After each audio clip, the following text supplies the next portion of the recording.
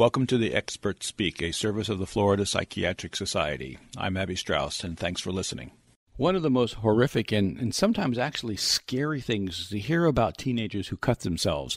Roz Malmaud is a psychologist who has dealt with this in many ways over many years. Dr. Malmaud, thank you so much for being with us. Well, you're very welcome. Why do people cut themselves? Well, before we begin with that, could I just define that when we use the term cutting, we're talking about any form of moderate or superficial self-mutilation. Okay. So when you say cutting, I also include with that burning, self-hitting, hair pulling, and bone breaking. What I'm not including with this is more serious forms like amputations, pulling out one's teeth, other kinds of more drastic. It can get that severe that people actually pull their own teeth out? Yes, it does. Mm-hmm. Okay, I'm here to listen.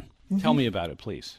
Well, that's what I'm saying. We use the term cutting, but I'm including these other behaviors. It's not unusual to see a teenager with burn marks on their skin, and I include that under the same psychological parameters. Okay. How common is this? How serious a problem is this? Well, I think it's getting more and more serious. When I started with cutters maybe 20 years ago, at that point there was something very private about it. People would choose places to cut or burn, the other forms, and it would often be in their upper arms or around their thighs. And they would disguise it. They would wear long sleeve shirts all the time or pants. They would be you wouldn't find them in a bathing suit. Recently, in middle schools, it's almost becoming part of a culture. So now what you're seeing are cuts around the wrist. And people are doing it in a way that they draw attention to it. They might put on 5 or 6 bracelets along with their cut marks.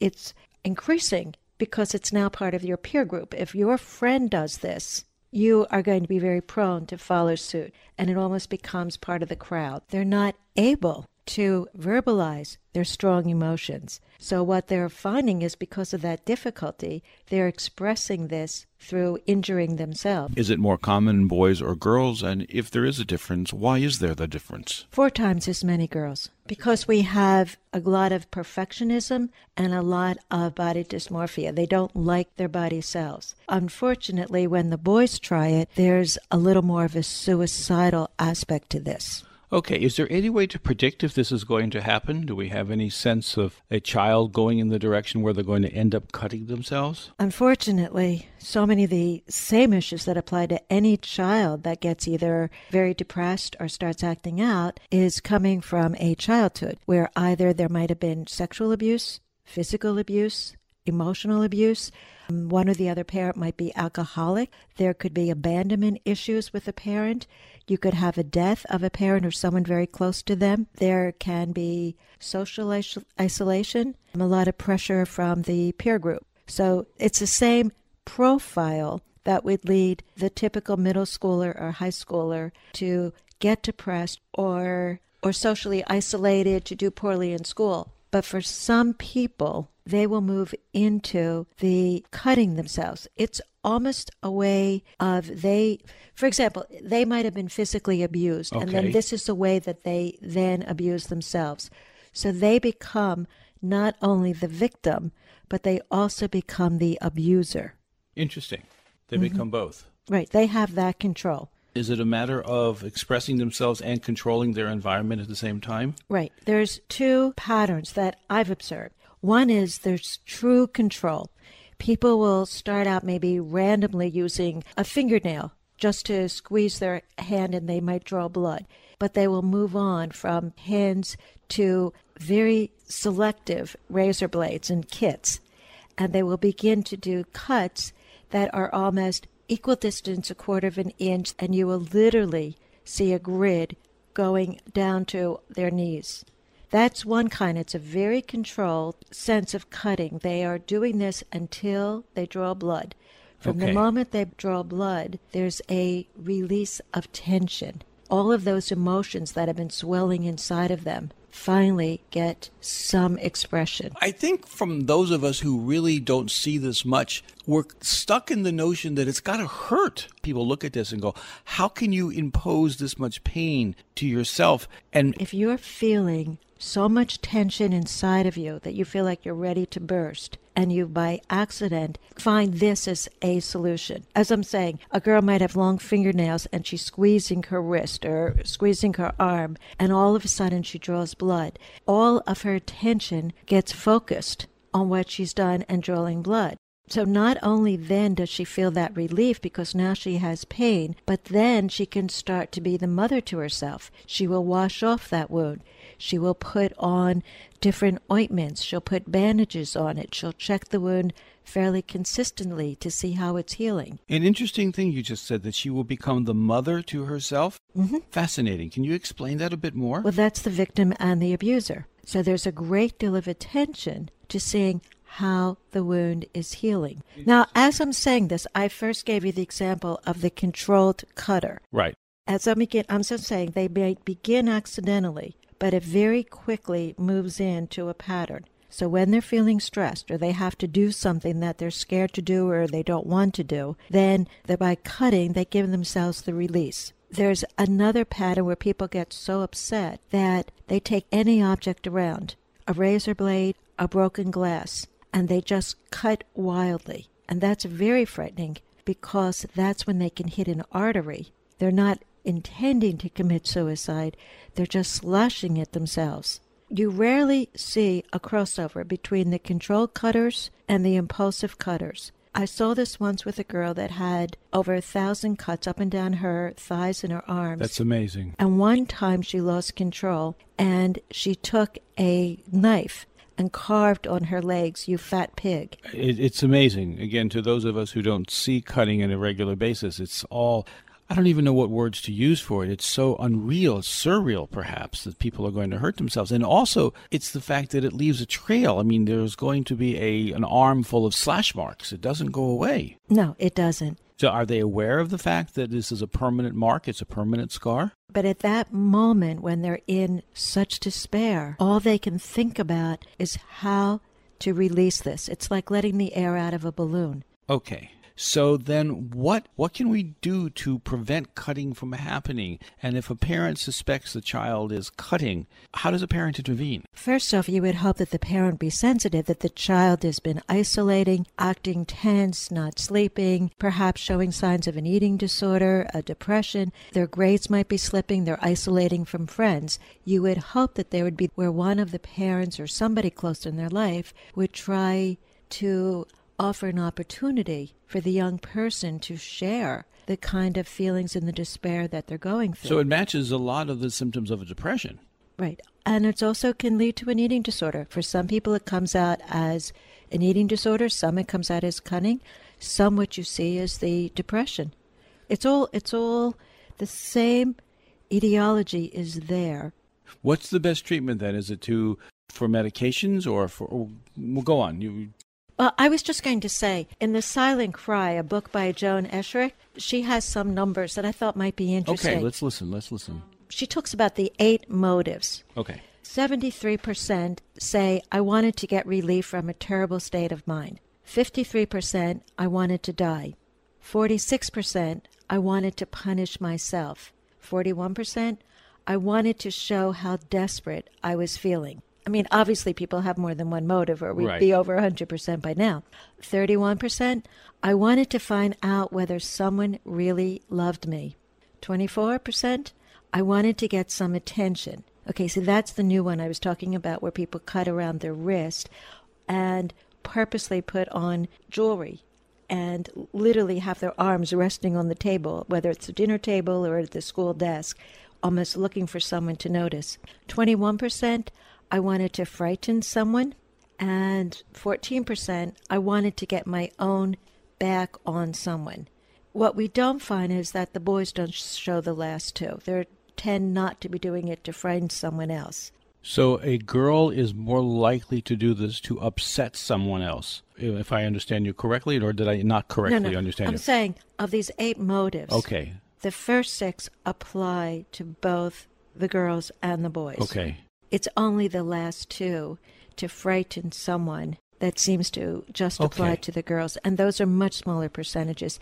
The major part is this is to get relief from that despair because they can't talk about their emotions. So the therapy then, it would seem, would be some very intensive verbal psychotherapy. Exactly, if you have the kind of parent that's sensitive enough to the child. But here, what are we talking about in terms of the family background? You can have an abusive parent, a parent that's left the home. You can have a parent that's alcoholic.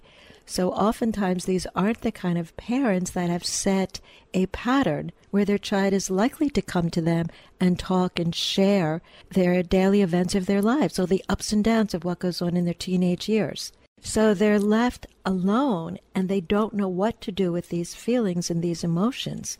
So they're just looking for some kind of relief. Do we see this also going into adulthood? Oh yes, now more and more.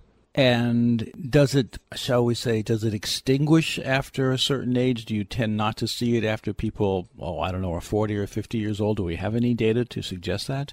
With the permission of someone that I actually asked if I could mention this, she was a cutter. She's now in her 50s. Her daughter started cutting about age 11 or 12.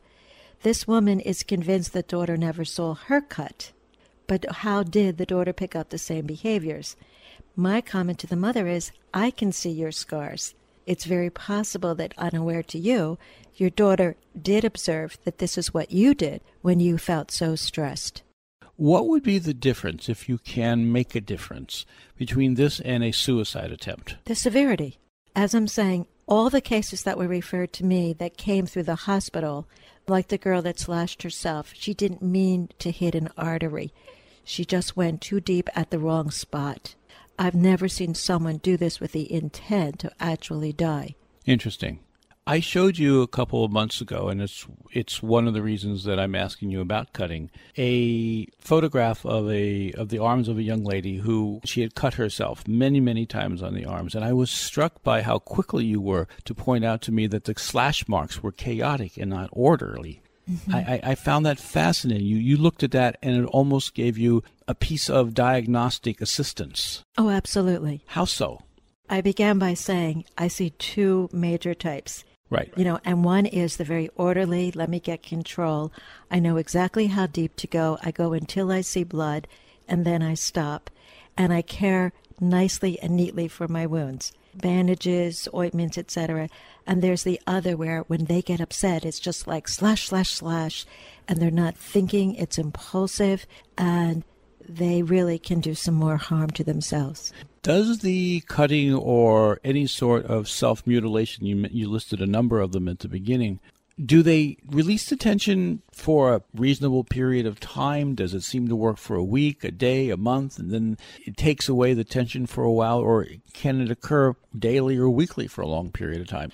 I don't usually see it occurring daily. It can go for like every couple weeks. And sometimes people will literally try not to. And even in therapy, we'll mark the calendar, but then something happens, they can't express it, they're so upset, they go into their rooms, and they cut again.